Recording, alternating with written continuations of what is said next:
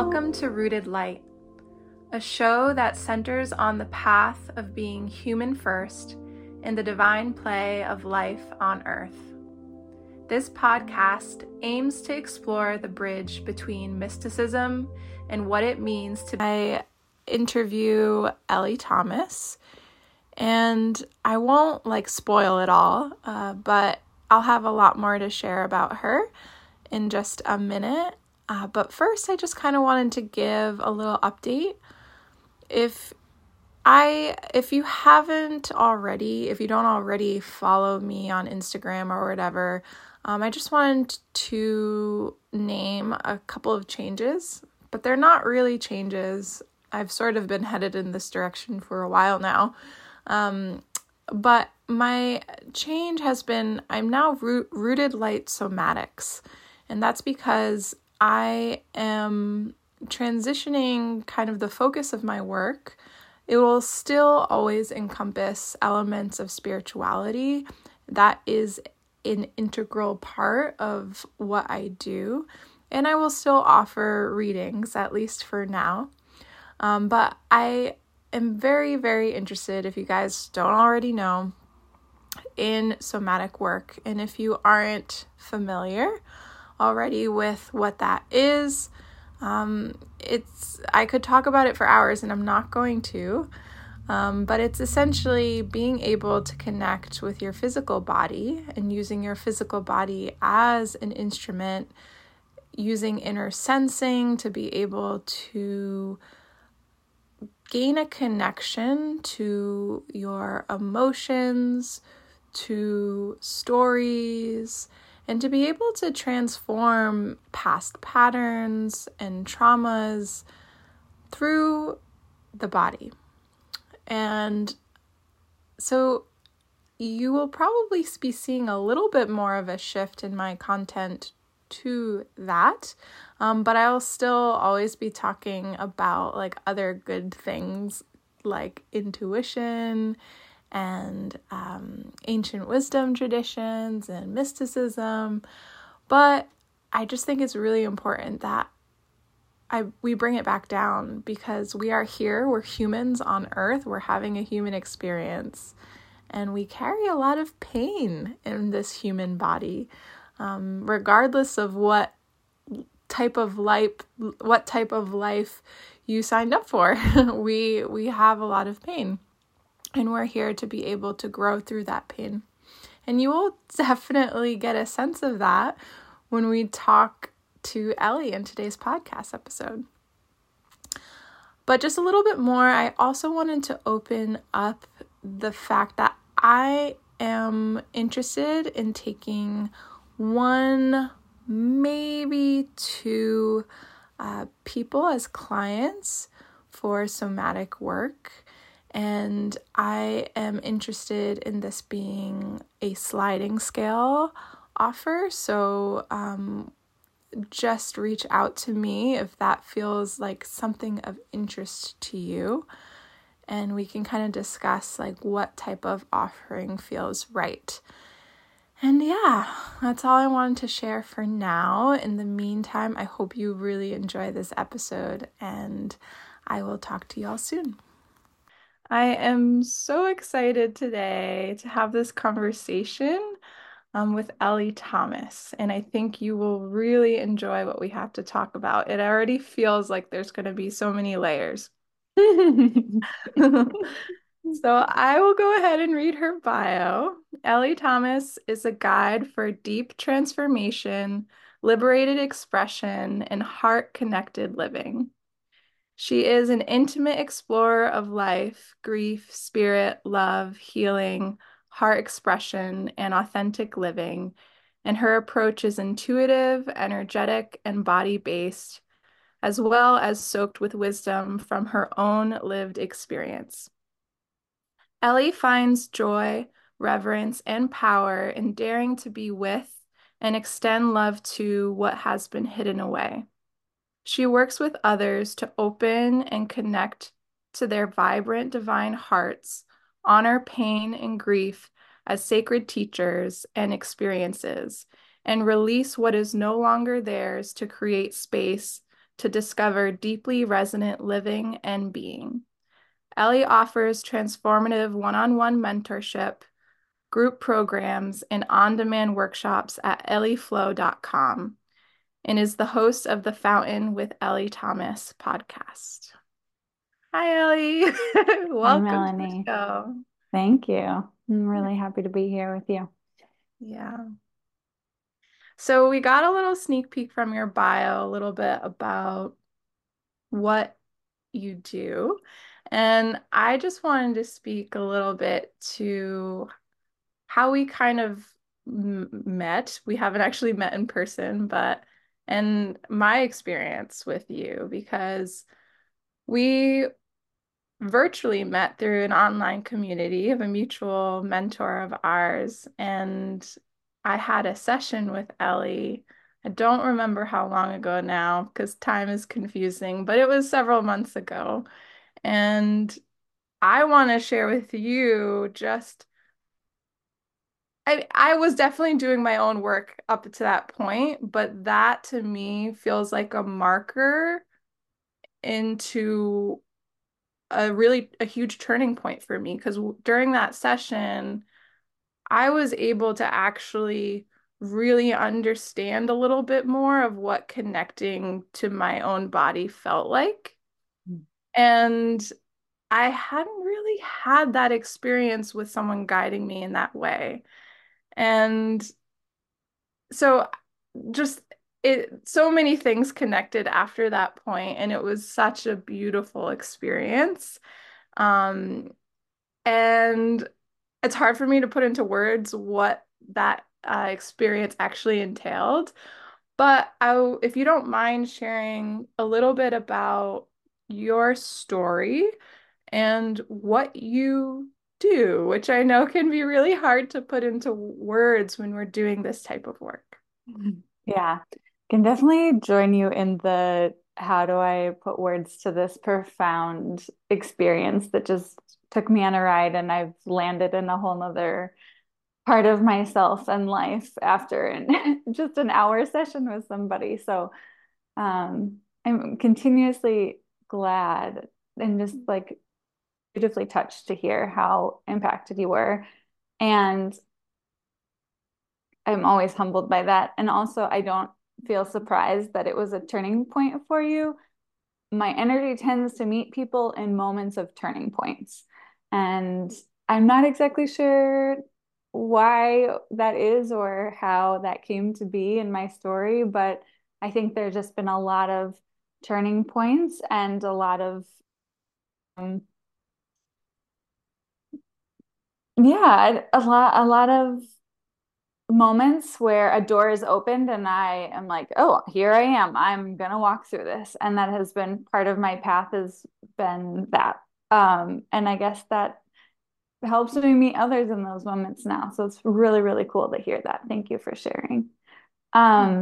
I have in the past year been practicing telling my story in a succinct fashion because it is not a succinct story. It is very windy and up and down, but I've realized that it really has a few really important arcs that I think just even them and talking to a few of them really help how see how they all intertwine and how I am where I am today. And so the first the arcs are my mom was diagnosed with cancer early on in my life when I was 8, and then again when I was 17, and then again when I was 26. And each of those moments really impacted me.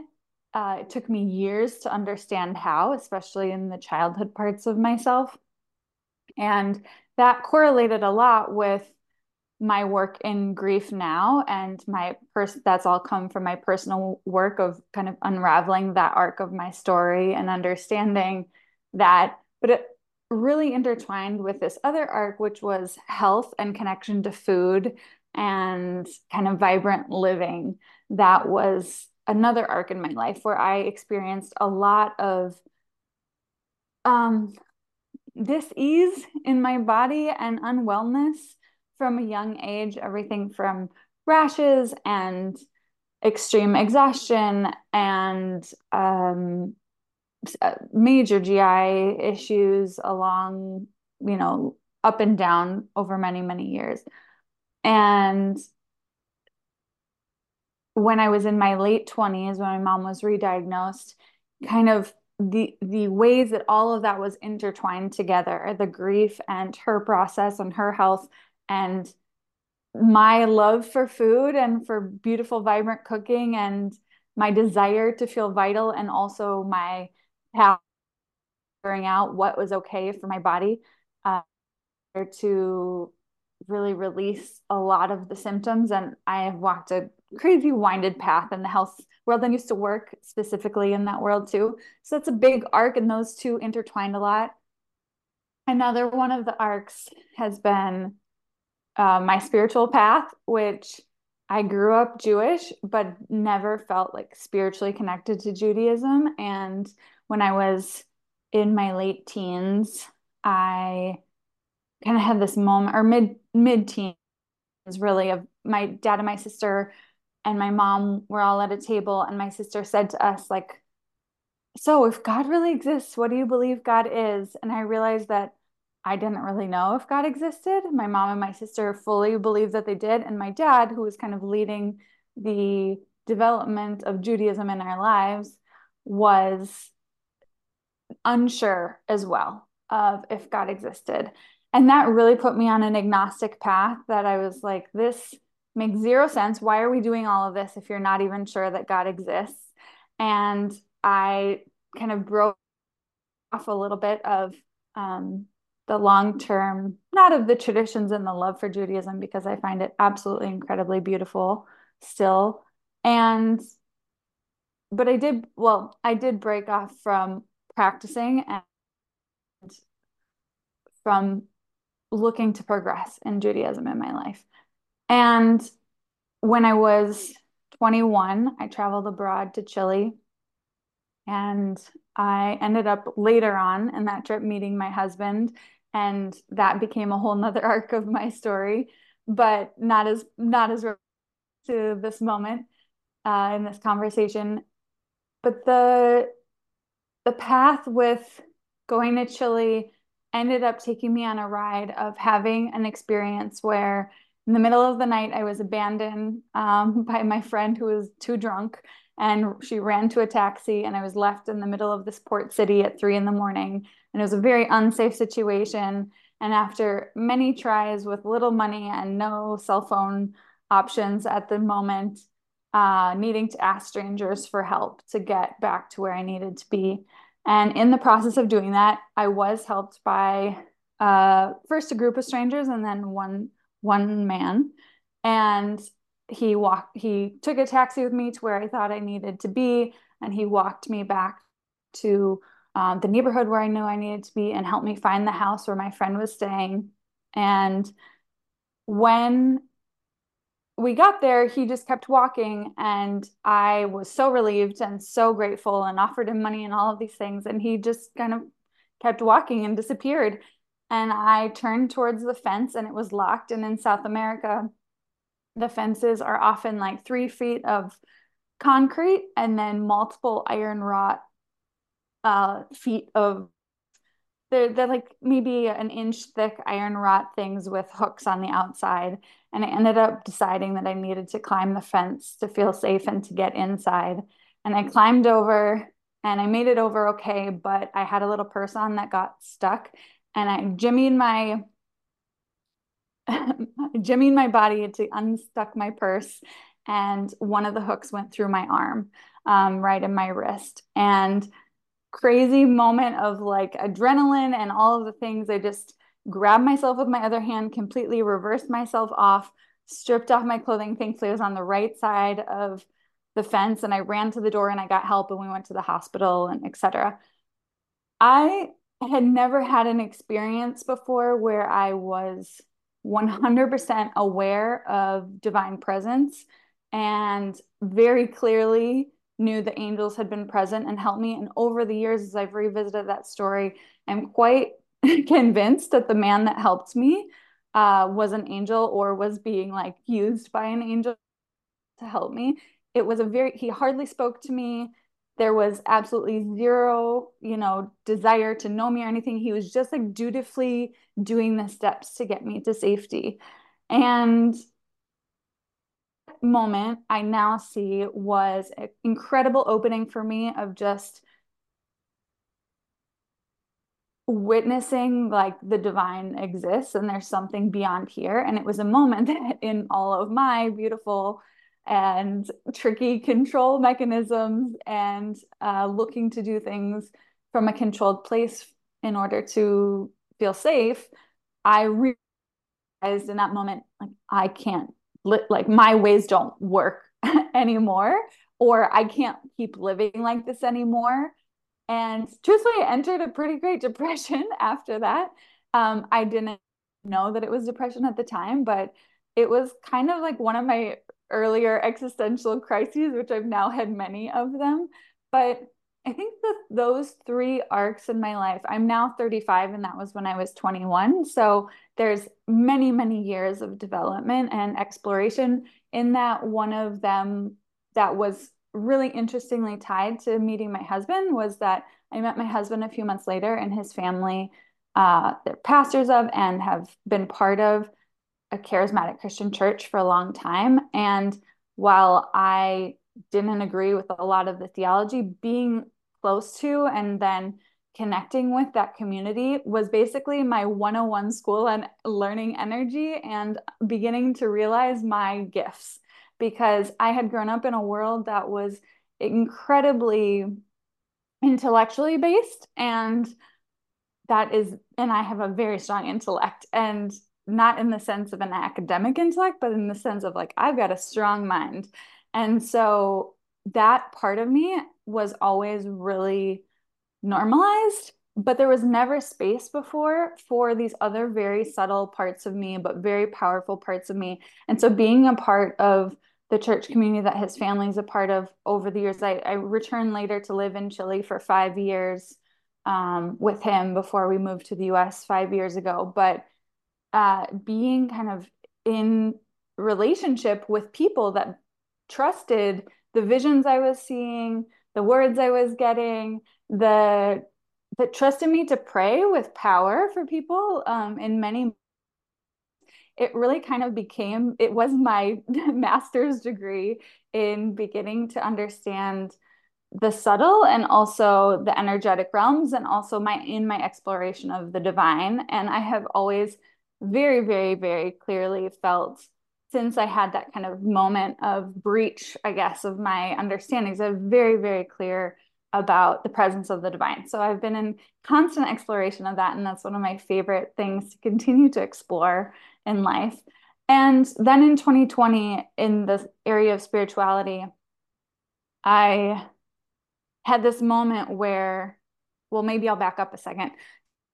So my health path had led me to enlisting a lot of practitioners for help, but in in a moment of having massive period cramps and major crisis with my own health, I ended up finding a mentor that mentored other people in becoming practitioners to help women in that state. And I went back to nutrition school, and I had loved food. I love cooking. I feel so connected. I've always felt so connected to food in that way since I was a young teenager. And I grew up in a community where we gardened a ton. I lived on 35 acres of land growing up. My parents raised a lot of their own food or bought, the animals that we ate from nearby farmers. I grew up in a community that really valued not only the food itself, but how it was produced and the connection that it brought us in community. And then I, over time, became really fascinated by and just observed, wow, this food is not only like the reason I love it so much is not only a connector to and the community, it's a connector of my joy and my creativity and my body.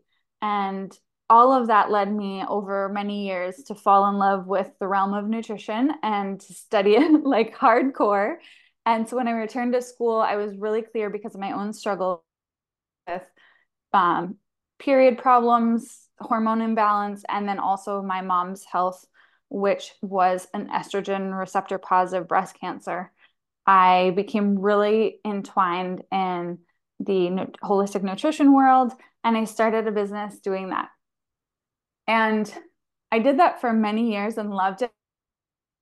A lot of people, and it was such a beautiful offering, and it fed me beautifully, and it also nourished so many others. And the name of that company was Deeply Nourished for Life. And I still today am like, oh, but those words are still so alive in what I do now. It's just like a different type of nourishment. And in 2019, a series of things led me to kind of question, is this really what I'm supposed to be doing? And I went on a retreat and I had a very clear moment of seeing for the first time how my defense mechanisms and of trying to stay, you know, trying to keep my mom alive, basically, because I was so afraid that she was going to die. And how I had created my entire business and was devoted to this, trying to save her and trying to save myself. And when I realized that, it was very clear also that I realized, wait, this is not my job and not my most authentic expression. And I can't go through my life trying to save my mom. Like, I can't hold that weight. And so it took me quite a while, but I had already been working with one of my personal mentors for over a year. And I was like, so if I'm not going to do this, what do I want to do? And I ended up just kind of Googling heart centered or divine focused life coaching school or something like that. And I couldn't find anything. And then there's like nothing that every website that I read is like, no, this isn't it. This isn't it. This isn't right. And then I found one called the Transformational Center Coaching. I think that's what they're currently called. They've changed their name since I graduated from the program. And I was like, huh, this is cool. And I had a quick meeting and I was like, yeah, I might do this, but not right now. And so the year ended and they had reached out to me to make sure that I wasn't going to do it like 10 days before the year ended. And I said, yeah, no, I am, keep me on your list, but this is not the right timing. And then I woke up 3 days later and was like, whoops, I'm supposed to be doing this. The time is now. And I have now understood that corresponds with a transit that started literally on that date that in my astrological chart, which I don't know what it is because I don't know astrology like that, but people have taken me back to like, so what was happening around, January 3rd of 2020? And I'm like, well, it's the day I woke up and knew I do this training. And it was like also the time when I started working with Pilar's work. So this crazy evolution of just bringing all of these pieces that I had been dabbling in and exploring personally in together to the potential of working in this professionally kind of came to be in early 2020. And at the same time, things were progressing with my mom's cancer. So there was just a lot happening. And I I'm trying to remember exactly where I started because there's all just, it's so rich. It just pulls me right in. I could talk about this all for 5,000 hours. Oh, I think this is where I'm trying to go. As soon as I started the training, I literally got there, saw the 25 people that were going to be part of it with me, people all over the world. We had our few sessions and I had this hit of, whoa, this is what I'm part of what I'm here for, or a huge part of what I'm here for. And something about that training and the way that the curriculum is set up to practice these foundational practices, which are really around inviting spaciousness and presence and listening for the ways that spirit and energy are moving, and to let the client lead and to trust them and to release agendas and to really trust the moment and connect with what's happening there and sense into what might be going on behind what's happening. I realized that those are actually some of my superpowers. And I had never really had a space, a container within which I could explore that with somebody else in such a clear way. I had done that in dabbles here and there, but there's something really, really incredibly magical about that. And it just brought me alive in a whole nother way. And that type of coaching traditionally is called, or technically is called, deep transformational coaching. and I'm certified in it. And I use many, many, many of the kind of foundations of that in my work now.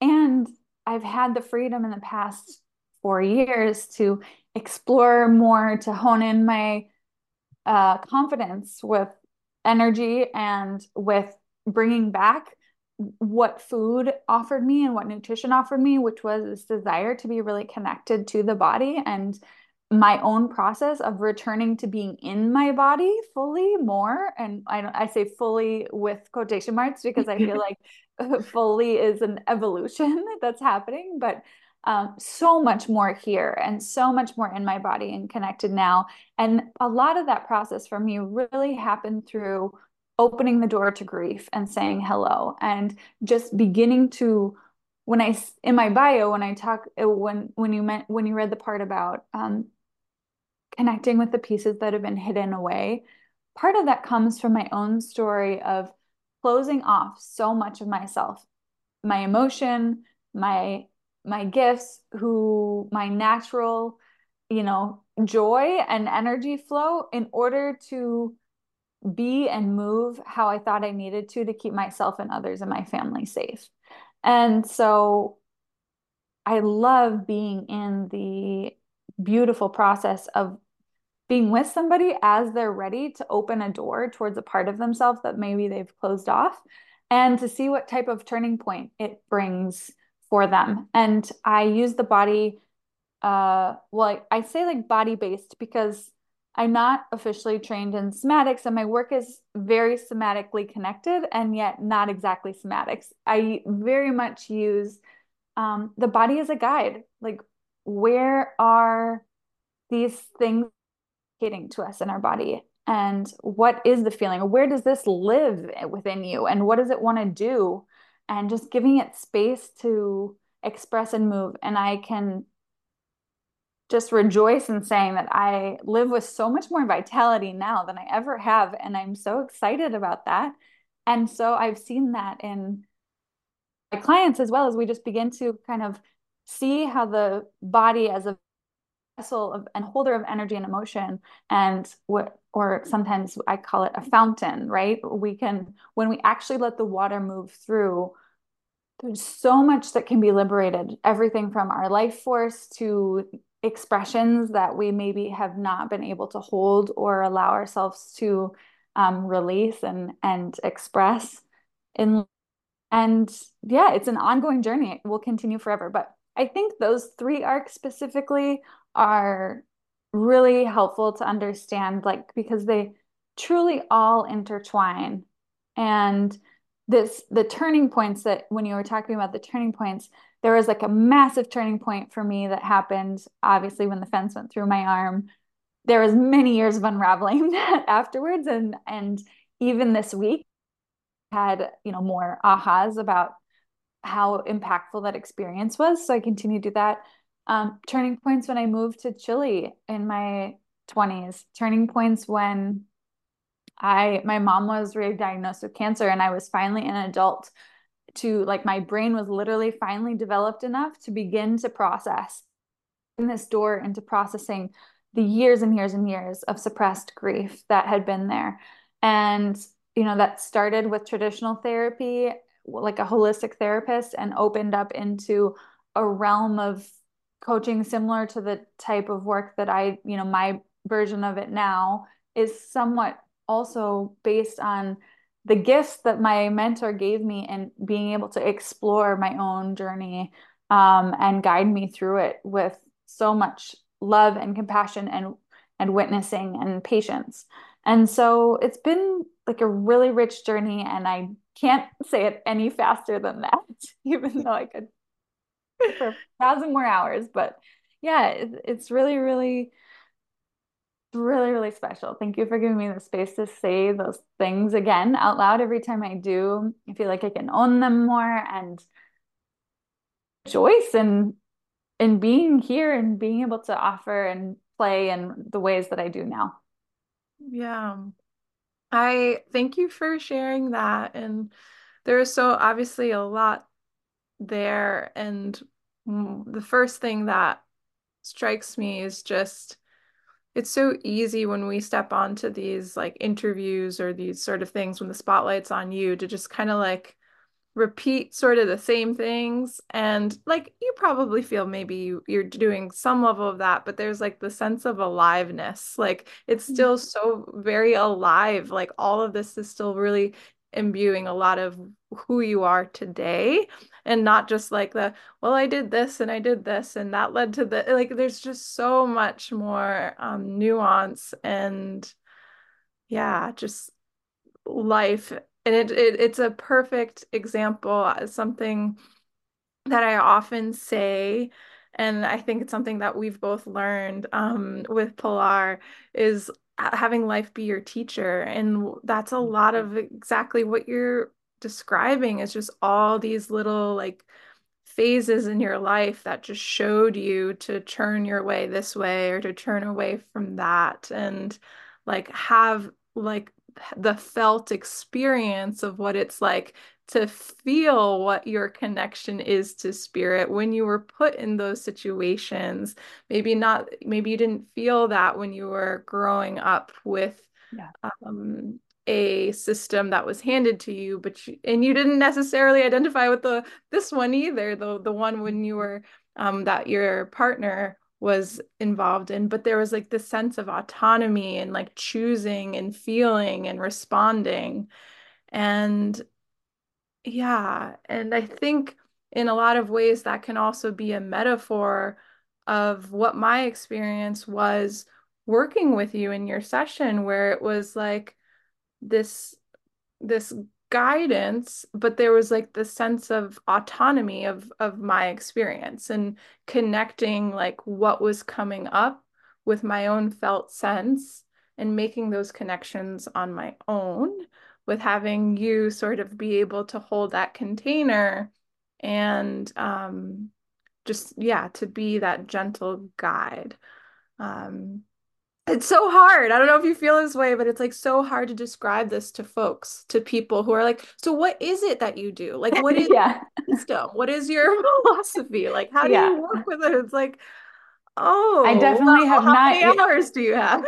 I definitely have not yet mastered how I explain what I do. So yes.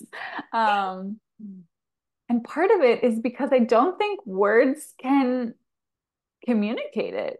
I recently sat with this idea of what does really happen here. And it is so alive. Like the frequency of it is so vital and alive in this space in a way that I believe that words can imbue frequency and also vitality.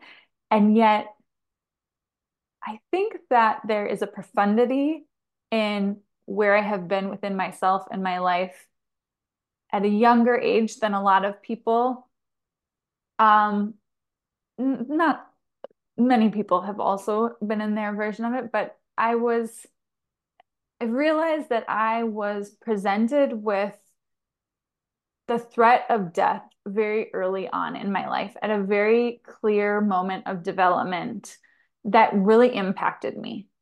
And I have lived my life with an awareness of death being present in a way that, unless you had a parent die very young or an ill, you probably didn't experience. And I don't wish either of those things on anyone. And yet, also, I think there's an immediate depth and almost feeling of, in my mind, I kind of see the tension, but like the alive tension between two polarities and living in that has really been a huge teacher for me. And as I've walked a more conscious path with grief, and as I've embraced my own grief more and more fully every day over time, I think in the container itself, it's imbued with so much that I couldn't even consciously say, oh, this is what my container is. It's just like my entire energetic field holds a lot, a whole, and it probably does for many people. And yet, like those are my signature things, right? And so there's a depth that words can't precisely communicate potentially because that depth is present. And I kind of stopped trying to put words to it and just then like, if you feel called, let's do this, and letting those that really feel the frequency of it from me sharing freely in my writing or via my podcast or in conversations with you or with others to just really be like, here I am. I have a hunger for people to know it because I know how powerful it is. And I have humility and consciousness that my timing may not, where I am and my hunger might not be the right timing for them. And I do trust in really immensely. And I surrender to that over and over again because, of course, in my humanness, I could just want, oh, if you could only feel this, but somebody may not even be in the place where they can fully step in and uh, allow themselves to move through a process like what you did when we were together. So, and also over, when I work with somebody once, it's a very different thing than when I work with them for years and years at a time. And the relationships that are built over time offer the depth is still there, and everything that's offered in the initial space with somebody is still there. And yet, we have what would be, we have an entire encyclopedia of their experiences and the work we've had together to continue to pull from and revisit, and that there's already a foundation there. And so it gets even more and more fun. It's fun from day one and it gets even more fun over time. And yeah, it really is a practice of trusting that other people will get there in their time. If this is part of their path, I know that maybe it's not for everybody. And also trusting the power of the container and my path and what that allows somebody else to experience if they're ready and willing. Mhm.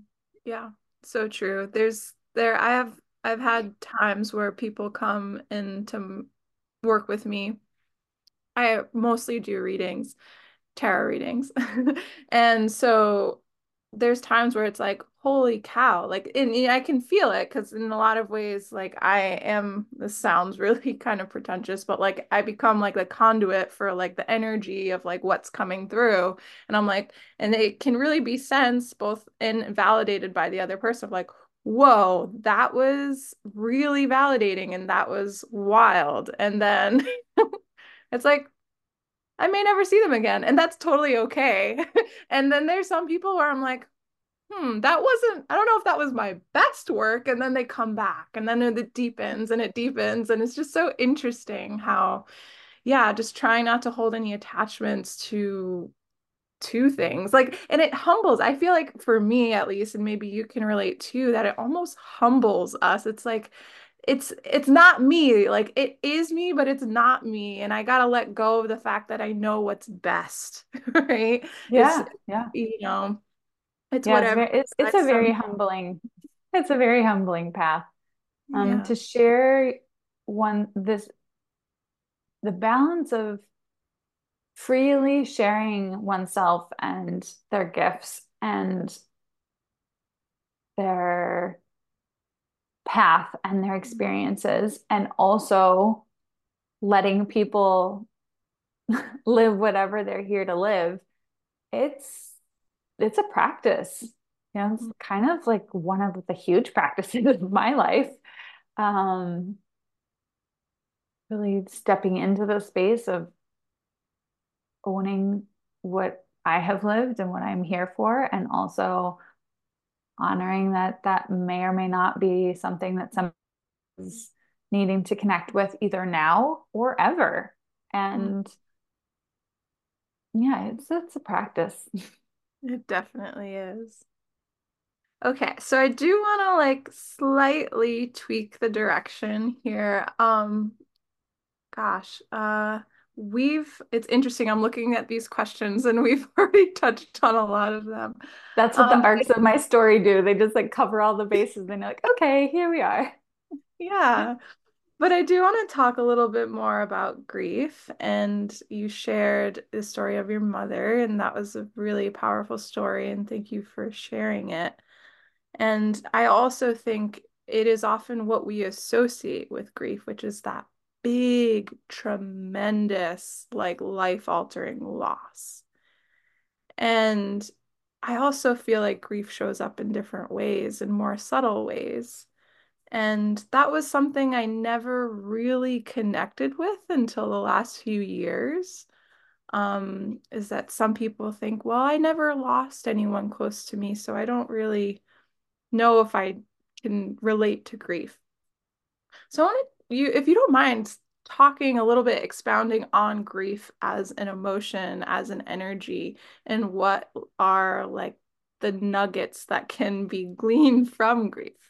Mm. Whoa, so many nuggets can be gleaned from grief. One of the concepts that I do feel like I've found some of the words to put to, and yet it doesn't make sense to everybody, I'm sure, are born through grief. And this idea that when we open to grief in whatever form it's coming in our lives or has come, that where we haven't previously opened to it, when we say, okay, I'm willing and I'm here and you can move, we become so much more of ourselves over time. And I have a story that spans, incredible suppression of grief for 20 plus years. And then all of the ways that I believe that grief is a huge energy. And so that it needed to be expelled through my body in the form of illness a lot of the time because it was just like stagnant energy that did not want to be stagnant. It wanted to flow through. And sometimes the only way that I would let that happen would be through, chronic strep throat, throat stuff. Actually, for many years in my early and 20s, every time something grief provoking happened, I did not have this language yet. And that is a very important part of grief that I'll talk to in a second. Every time that something grief provoking happened, the next day would wake up with what was supposedly strep throat. And it was like this lock, this anchor that I had put on not letting this come up because it felt so unsafe to let myself really release all of the pain that I was holding around it and all of the fear related to it. So also came through my skin, through my gut issues, so many different things like that. Anxiety. So I have this part of my journey. And then in my late 20s, there was like a full stop, another turning point, full stop, do not pass go moment of, I can't live like this anymore. Like basically I am unraveling totally. I can't control this. I am trying to do everything I can to stay the course of what normal life should be. And I feel like I'm completely and utterly incapable of doing that because I am convulsed with pain. And in that moment is when I connected with my mentor. And that was in 2018, spring of 2018, winter, spring of 2018. And so that was this huge opening for me. And when I started working with her and I explained the situation and where I'd come from, she offered me this beautiful gift that I now get to be like the receiver and then the continued giver of, which is saying to me, Ellie, this is anticipatory grief. You have been living for all of these years with anticipatory grief. Nobody had ever offered me the words to this is a place where words do really matter, right? And words can really help us. Nobody had offered me the words to say and witness myself in this experience. And I had internalized it all as something's wrong with me. I healthy, all of these different things. And it was as simple as receiving the opening of this is grief. And the version of that grief was very different to the version of grief that I lived when my mom did actually pass away 3 years ago. And I have now stepped into the place of moving with grief and teaching about grief in a way that we are a vessel, or as I like to call us, like a fountain, as I said earlier, where when we learn to detect and feel and notice things in our energy and in our patterns, I call them like crunchy moments. We're like, oh, there's something there. Or, where you're cruising along what you think is okay, and then you do something that you're like, oh, this is not the place that I like to be operating in my life. And take a pause and be like, what is actually happening? And as we unwind, I find that grief is behind so much of that. And to your point about people, if they have not experienced a tremendous tangible loss, often discarding grief and the presence of it in their lives, this is huge. I often, when I have led what I call grief flows as workshops, I often am like want to scream from the rooftops, being like, everybody needs to come here because grief is everywhere in all of us. Everything from some of my favorite grief to work with within myself and others is just the grief of things not having gone how I wanted them to go. And dreams not having come to fruition in the way that I desire them to be at the time. Relationships, friendships. I've recently, in the past couple of years, when my mom died, that was another massive turning point in my life. And I felt like a lot of my friendships, we almost like I split off into another timeline of life, and the love is still there and we care about each other. And yet what we're moving through, a lot of them had kids at the same time.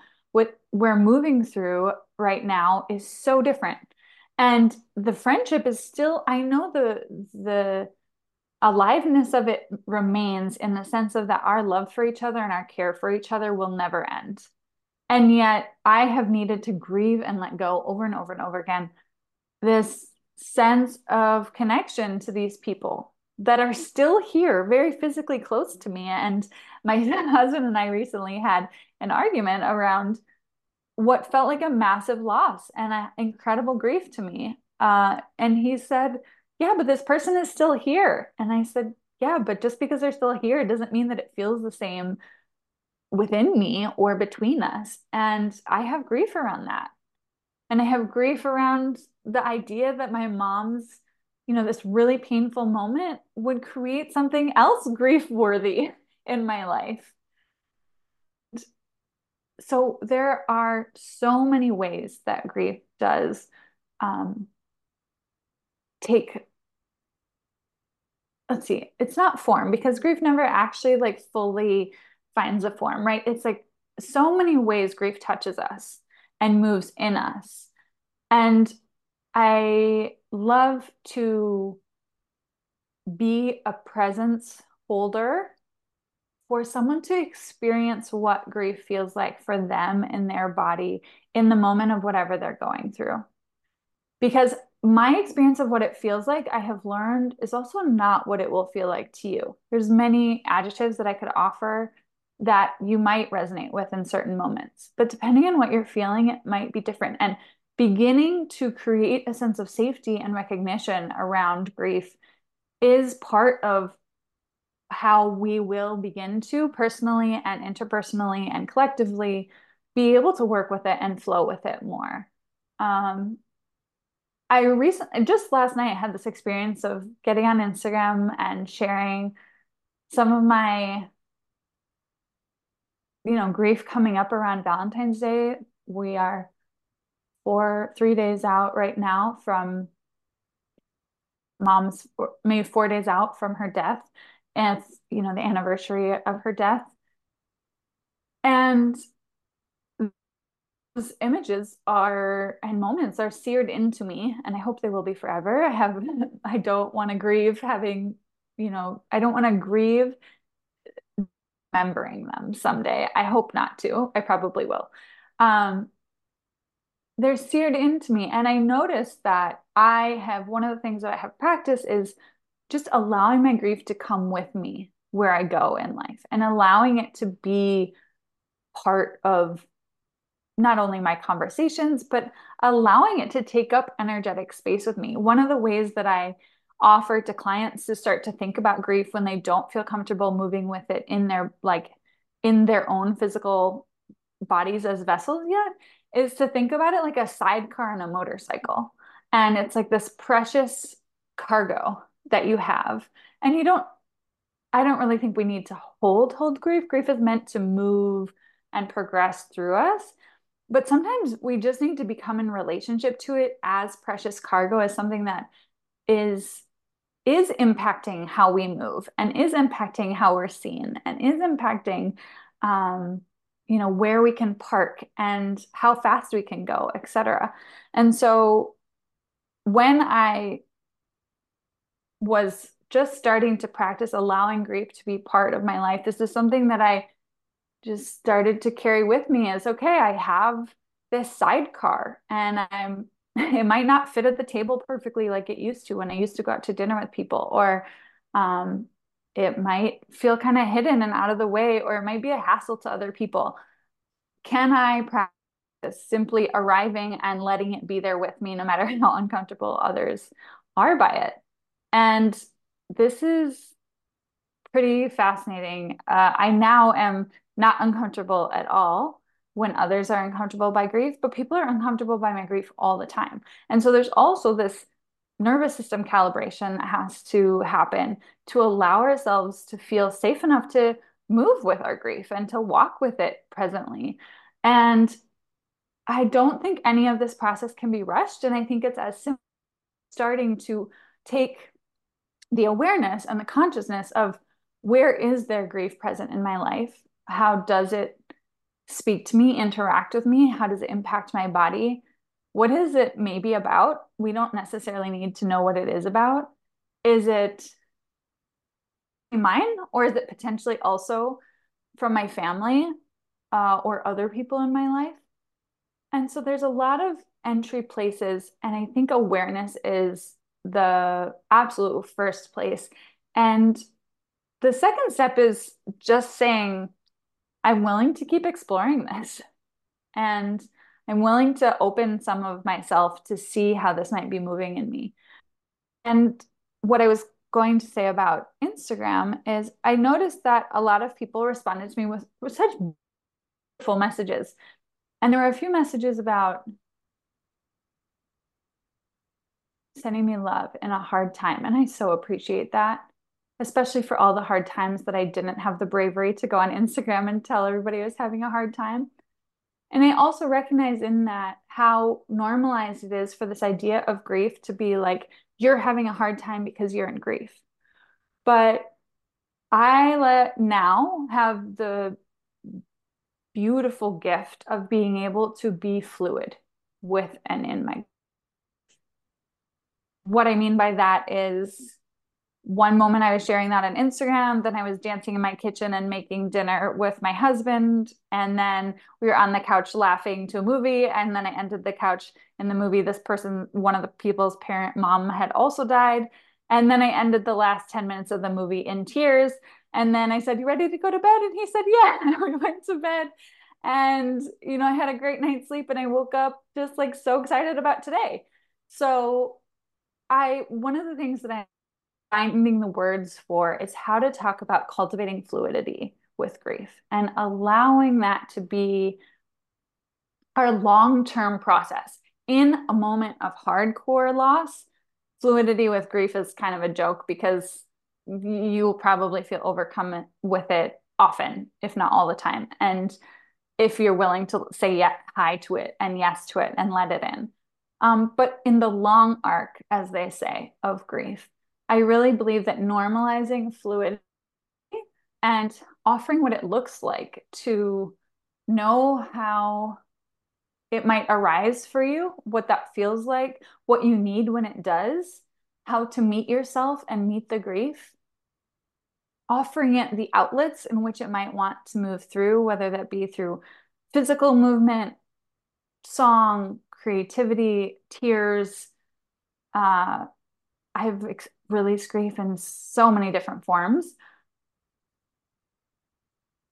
Knowing how to just state and without needing to do anything, say, whoa, I'm feeling a lot of grief right now. How can I and let this be part of my day. And then trusting that it will lead me into another moment. So there is a vastness in what my experience of this has been. I don't think that, like I said, everybody's path is this. And at the same time, I think there's this incredible opportunity and offering to me and to everybody that I come into contact with of continuing to allow grief to be seen and known as part of our life. And then the beautiful continual work of moving with it and growing with it. And one of my favorite parts that I've learned about through my own process with grief and then working with many, many clients in the realms of different griefs is that when we do allow this, like what I call liberated expression of it or any emotion to move through, there is this emptiness afterwards, the stillness that creates space for something new to come up when it's ready. And that is my favorite part. It's like the fertile ground after this incredible rainstorm, right?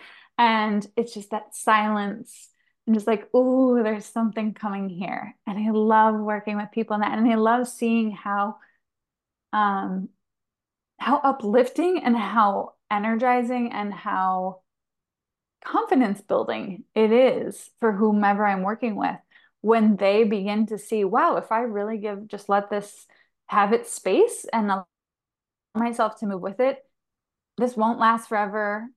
Not only will it not last forever, it's actually probably not going to last very long. And there's this beautiful space to just bask in afterwards and to trust that whatever is next in my inner garden can flourish or pop up or sprout because I have tended to this and made space. I could go on, but I'm going to ask you if there's anything you were wanting to put in there.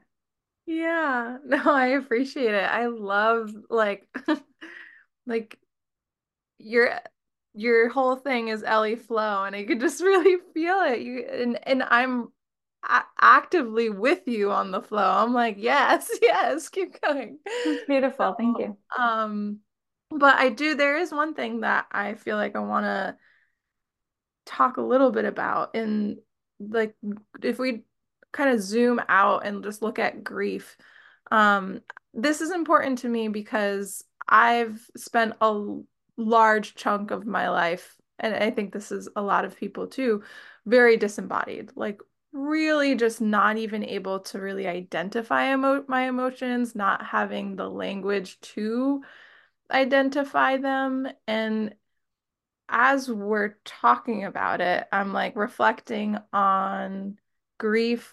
It's kind of like its own emotion, but it also feels like it's a bunch of um contradicting emotions too. There's like a feeling of like longing and like maybe joy of joyful memories, but then also feeling equally like pain and just yeah, just like the awareness of it not existing. And so it just feels like it's so so complex. um so I don't know if you feel similarly to that. And then the other piece was also that, do people come to you just not even being able to identify it? And what are like some little like for those of us who are listening and are like, "Ooh, I don't know if maybe I it sounds like I felt grief, but I don't know when I felt it." And where are some markers, some like little identifiers of that you might be experiencing grief right now? Yeah, I'll start and go to the other one. Yes, people come to me all the time not recognizing grief. And this is where I get to be the giver of the gift that once blessed me of saying, it sounds like this is grief of some kind. Mm. Part of that comes from my own attunement to grief's cadence or resonance and the sensing beyond what might be happening on the surface and knowing grief very intimately. So that can look a lot of different ways for certain people. For some people, it's anger. And for a lot of women, our suppressed anger to me has a lot to do with suppressed grief, grief that we have never been told or given space to feel safely or even to recognize. And oftentimes that grief is hidden under anger. And so anger is a big one. And not all anger is grief covering. And yet a big portion of it, in my experience, is. I like to kind of differentiate and play with in my life. What is just pure core anger in its core sense? And then what is this anger that's actually covering pain as a defense mechanism so that we don't have to sit with it? Pain or grief pain is potentially one of the scariest things our system can feel, I think. And so it's very normal for us to have created a lot of defenders against with it, especially if we haven't been guided or given safe space to feel it.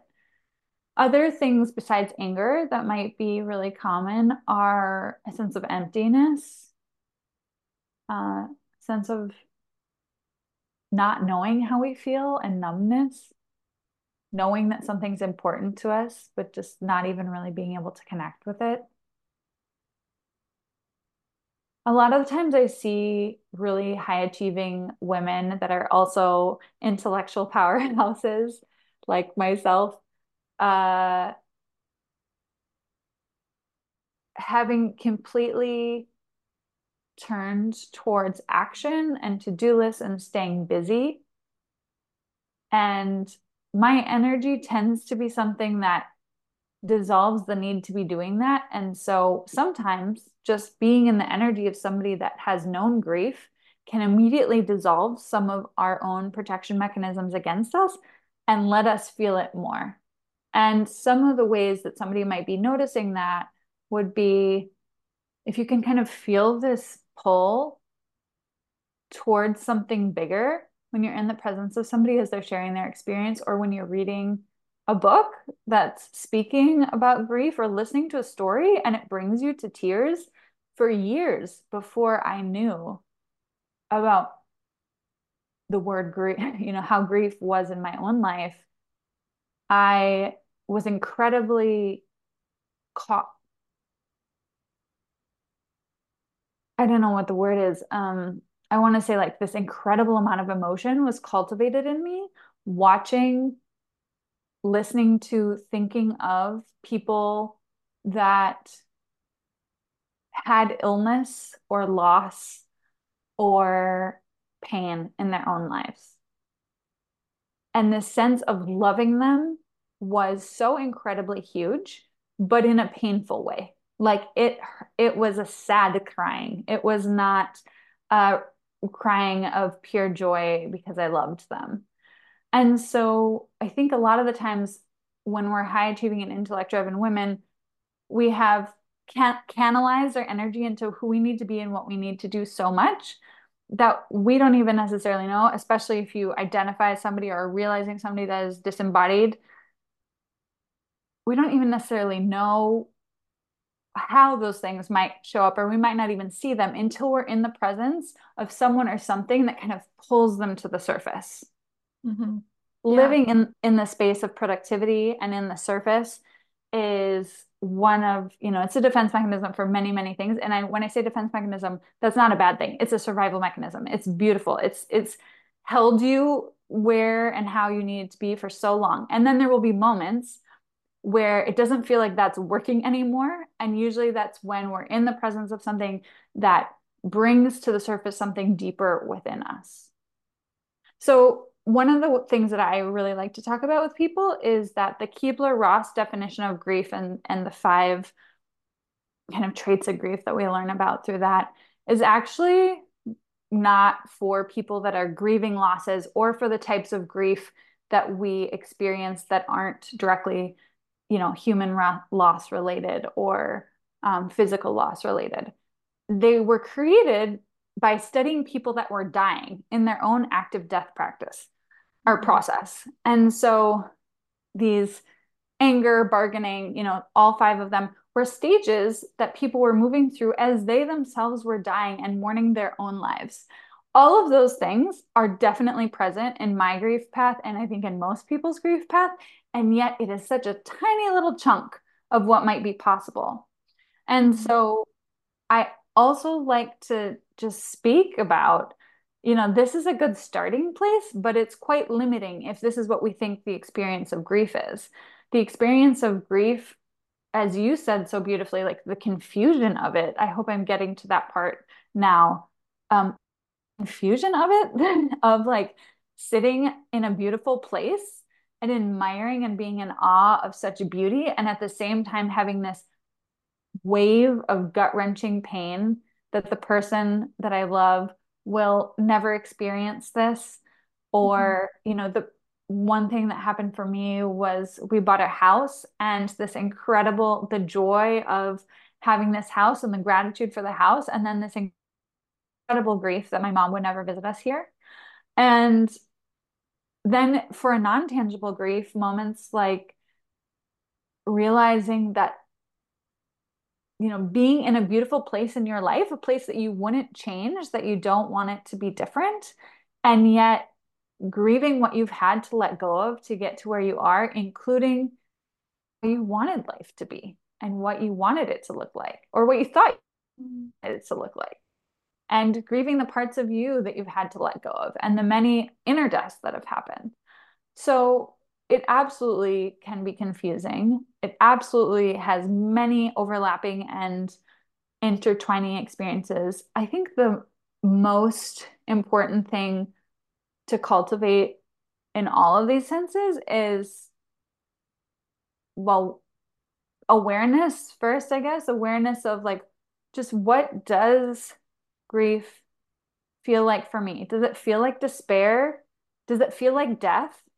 For a lot of people, it can feel like actually connecting with the death or the loss of something can feel like an inner death that is so scary to feel in the system that we immediately shut ourselves out of it.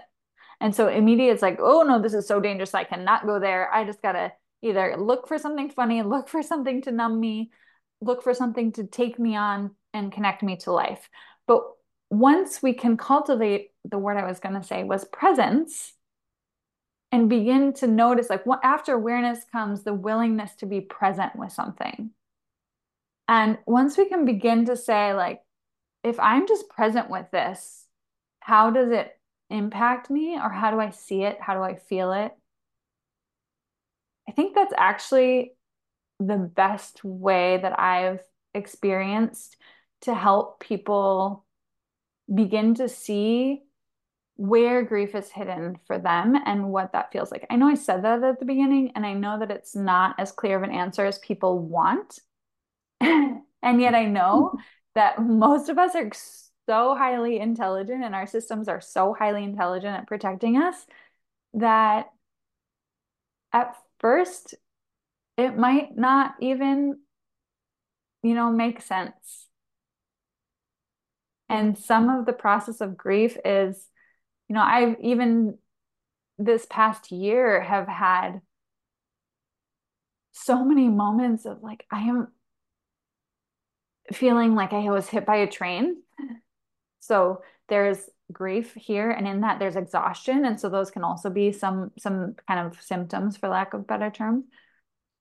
And yet I can't put it together. I don't know what the trigger for this was. Like I know what these feelings are for me now, but where did this even come from? And needing to release myself of it making sense. For the summer, for 6 weeks, I felt completely like this heavy blanket was on top of me. And depression and grief can go together, or a depressive sensation can go together. It's not always clinical depression. When we're sitting with grief that has not been attended to. A lot of times I hear people talk about stories, and I wonder with depression, and I have definitely traveled in and out of times with depression myself, and at the time did not know that it was depression.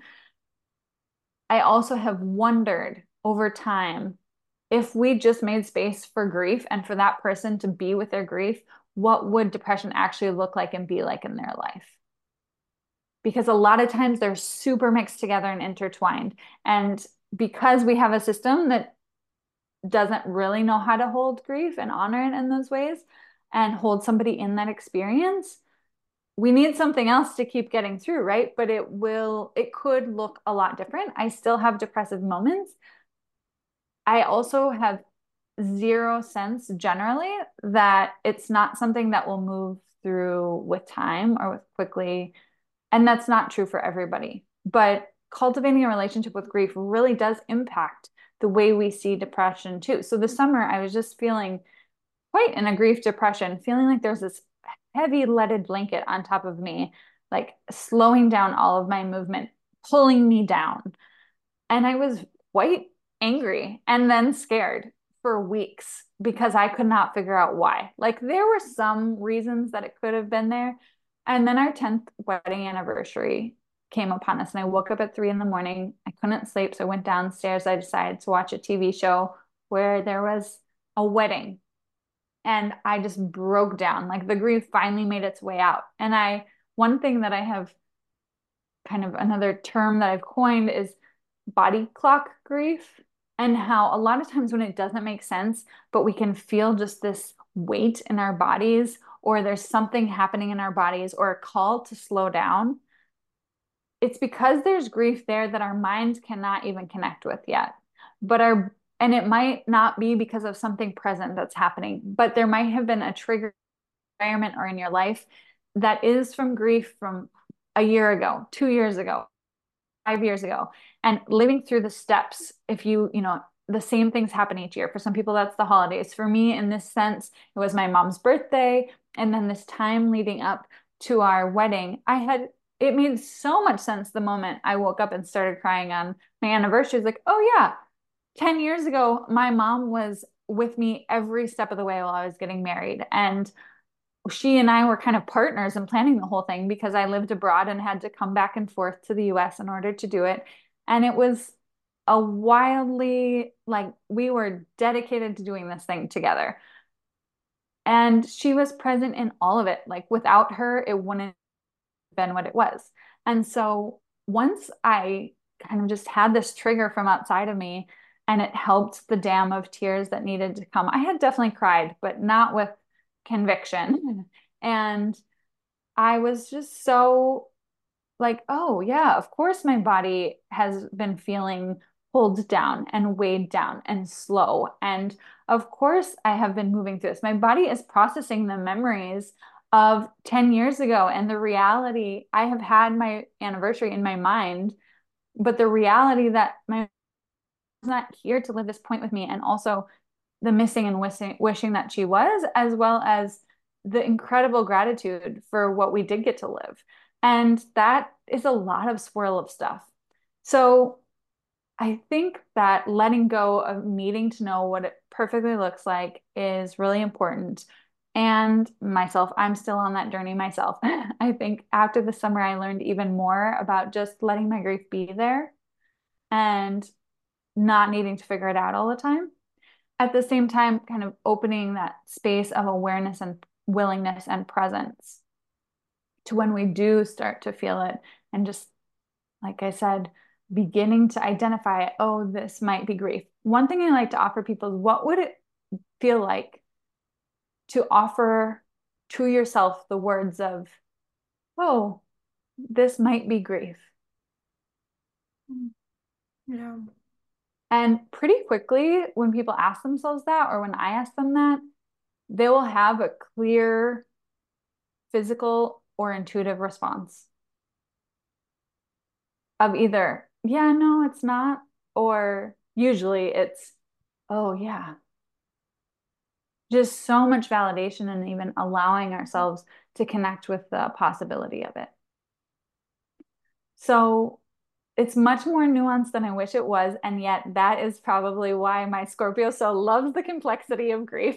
But yeah, I don't know. Did that all answer or Yeah, get to the totally. questions? Absolutely. Yeah. I think we may have time for one more question. Just because I like can't not. Um, So something you've talked about before, I know you've talked about because I've listened to your podcast, and I talk about pretty frequently, and other people in my circle, which just like this phenomenon, which is like this, I think you described it on your website, as like a collapse and expansion process.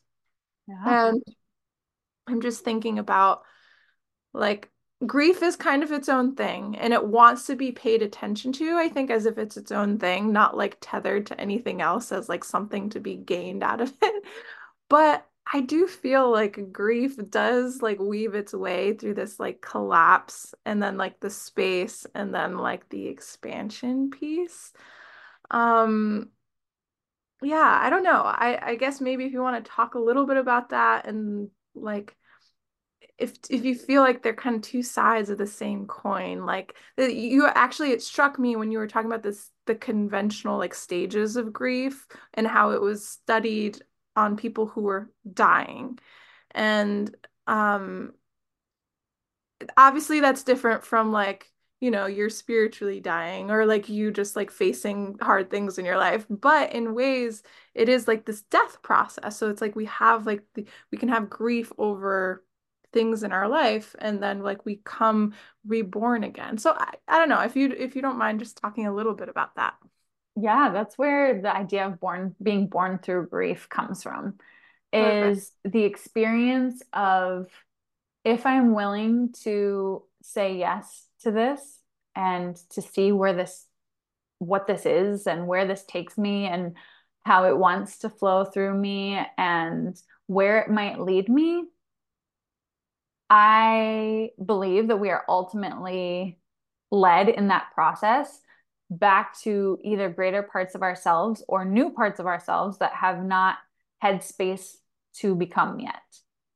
And in the process of being in flow with the grief, like we talked about, after the crazy storm, then there's fertile silence, and then this opening that happens over time. Like those openings feel like baby openings at first. But when we have a lot of baby openings happening because we're working with this either in our daily life or through seasons of our life, it creates a massive amount of space for the new to move through us. And so the expansion isn't always immediately felt, but there's always a glimpse of it felt. Yeah. Sometimes it's just pure relief. That's enough expansion sometimes for what we need. It's just the sense of relief of saying, oh, wow, it felt so good to just offer this space to myself or to be held in this space, to be able to feel this and be with this. Over time, I have seen it in myself and in my clients just incredible forms and spaces of expansion. And I think that it's important to not go into it like, I am going to feel my grief so that I expand, right? Because one part of the wisdom of the unknown and part of the wisdom of grief work together in that, in order to the expansion, there probably needs to be a foundation of trust that it's guiding you to where you need to go. And it's also guiding you to more of you, whether that be something that has been online before or not, or in a different form or not. And the process of being born through grief, when I was sitting with it, when it first came through, I was offered the image of like an atomic bomb. And the sense of this huge moment in your life happening, whether it be a physical loss or a non-physical loss. And maybe it wasn't even that huge, but maybe the moment of severance, how impactful that was, adjusts to how big of a loss it was for you. And there's the initial impact, and then there's the millions of ripples that are created from that impact. And they move forward in time, backward in time, to all sides of us, all time, parallel timelines of us. It just proliferates through all of our being and all of our soul, right? And so when that happens, and then when we say, Well, first of all, we immediately see the expansion there. Like, yes, there is this devastation and there's this severance and there's this broken open moment. I often refer to it as that, like this crack that happens, this fault line that is created. Um, Another way we can think about it is like an earthquake, and from from the tiniest move of the earth just so that it's not perfectly aligned as it used to be, to literally earth separating apart and a massive division from who you used to be, a marker in the sand of I am no longer this person, who am I now, sort of thing. But in just the imagery of the atomic bomb, the expansion is already ever present. And so this is, well, part of the born through grief process is allowing yourself to trust you over and over and over again that it has touched every part of you, and that if you are willing to walk through the messiness of however that is, because I will tell you, when many of the intense grief moments struck for me, especially after my mom died, I felt very, very, very much in the dark and in the void of am I even going to make it out alive? And so you might still be in the rubble of everything. And yet this tiny whisper can just be there of like, that there's some greater expansion already present here, just in the act of connecting with this moment. And then there's the piece of being able to say yes to it. And as we walk forward, backward, to the side, wherever we end up going, the yes and the willingness is the path of encountering every ripple as it comes and as we touch it. It might mean that we walk 2 steps and we are overcome again. It might mean that we go 2 years and encounter it 2 years later. So everybody's, ripples, I don't believe that it's perfectly uniform and or that it's timed the same or looks the same. And I think a lot of that has to do with where you are in your life and how resourced you are in many ways to be able to meet them too. But that imagery immediately speaks for me of the not only the way that moves with expansiveness, but that grief in and of itself, if we're willing to meet it, it is a doorway to expansiveness. Now, what that expansiveness is and how it takes form and how you embody it and how you become with it in your life, that is totally dependent on every single person and their path. A lot of the work that I long term do with people is the rediscovery and the inquiry of exploring, who am I becoming through this process? Who am I now? How do I want to live my life? And how do, yeah, when I think there's a part in my bio about resonant living, like what is resonant living for me now? Yeah. It's just so wild. Like, and I'm just, I always tell people, like, in your language, it's like grief, and there's other ways of calling it. I mean, grief.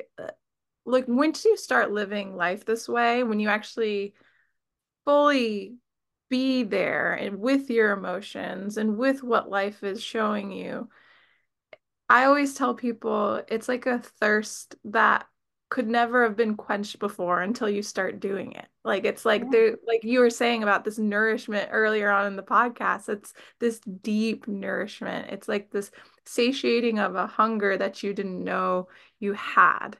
Um, And and it, ultimately, it turns you more towards life. There can maybe a state, especially with grief, of getting away from life and not wanting life uh-huh. because of the pain and the overwhelm of it. And also, there can be so many other energetic things entwined with parts of ourselves or people or places that we aren't ready to let go of and therefore not wanting to progress in our lives. But in my experience, when we do allow the expansion to be present and no matter what, more and more and more, you're brought back to life over and over and over again. A deep sense of vitality within, and also engagement with life Yeah. without. And exactly like what you said, it's not like this ecstatic experience of life is just better now and I have less pain and it's just like nice and sunshine and roses. It's like, no, there's actually like in a lot of ways, like you, for me, I will speak for myself, not for anyone else. The pain hurts. And it hurts in some ways, like more than it hurt before when I was a little bit more numb to it. But it's like I'm more resourced now. I have this deeper trust in life, and I feel equipped to like work through it and sit with Yeah. it. And also know that I don't know what expansion, what that looks like on the other side, but I know that there will always be something better if I Yeah. really give it the space. Yeah. And attuning to another way to just look for grief, with this kind of maybe a great way to end our conversation, is when I talked about like the crunchy moments, beginning to learn what contraction and expansion feel like in your body is an incredible place to start. Mhm. What are the tiniest, for a lot of people, it happens in their gut, in their jaw, in their shoulders. Um, I've seen so many different things around like the tiniest contraction. Also, some people are walking around so contracted that they're not even realizing that. And so, what is expansion is also important. So sometimes when I'm working with somebody, I like to just hold them in the container of exploring, and maybe I should make a meditation around this, exploring what contraction feels like to them. And so I can invite them to kind of become neutral. And we have already done some things to get them there. But in a neutral space where you feel clear and you feel released and you feel not either contracted nor expanded, inviting in contraction and allowing it to show you how it moves in your body and what it feels like. And thanking it and letting it go and inviting in expansion and asking it to show you what it's like. Mhm. And as you feel that, thank you. And then you can come back and then we get to have like this beautiful treasure hunt of just being like, ooh, I felt a contraction. Ooh, I felt an expansion. And as that happens, there becomes so much more space for the presence I was talking about before, because sometimes our body will speak to us before other parts. And sometimes, our body in connection with emotion, especially if we don't feel free to feel our emotions or connected to them, uh, there's probably a visceral reaction happening one way or the other. So I just thought of that as we were kind of talking about the expansion. A lot of times people don't know what one or the other is because they live in one or the other. So coming back to a neutral space in the body and understanding what that neutral feels like is also really important. And for some people, that might be the release that you feel after a workout. Like that can help people. For some people, it might feel like after a massage, after a shower, the moment you wake up in the morning, like literally from the space of sleep to awakening and being in that kind of just laying there. It can take patience and etc. But I think that that is really, really helpful for people to, even when the pain comes, yeah, it's not like you're not contracting and it doesn't hurt. It definitely still hurts me too. And also, once we become familiar with the interchange of neutral contraction, neutral expansion, there begins to be a trust that we can move with any of them. Yeah. Wow, we could talk forever, and I definitely feel like Good. at some point we should have another conversation. But as time permits, we should wrap it up. But I do want to give you an opportunity to talk a little bit about what you have to offer and how people can work with you. I love my one-on-one work, and that will always be a huge part of what I do. So if you feel called to work one-on-one with me, visit ellieflow.com and reach out. I also have multiple group containers that are coming back to, they're showing me that they're ready to be engaged with again in the spring. So I'm excited about that. And I'm creating a really, really, really exciting and what I hope to be an incredibly nourishing and accessible experience of a membership that's coming in the next month or so. And it's all about just having these spaces to be and experience each and kind of ceremony of whatever we're feeling each month and to be guided and met in them and have the space to actually unwind in our body and our emotions, etc. I'm feeling very excited about all of the things. I also have my podcast, The Fountain, and yeah, it just feels like there's a lot that's coming through soon. So if you're into whatever I've shared, visit my website or reach out on Instagram or visit the podcast and there's more there.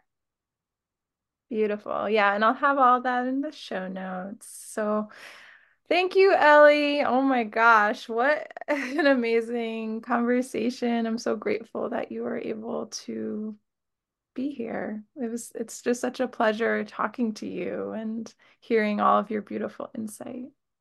Thank you. I love this. Thank you so much. Thanks for having me.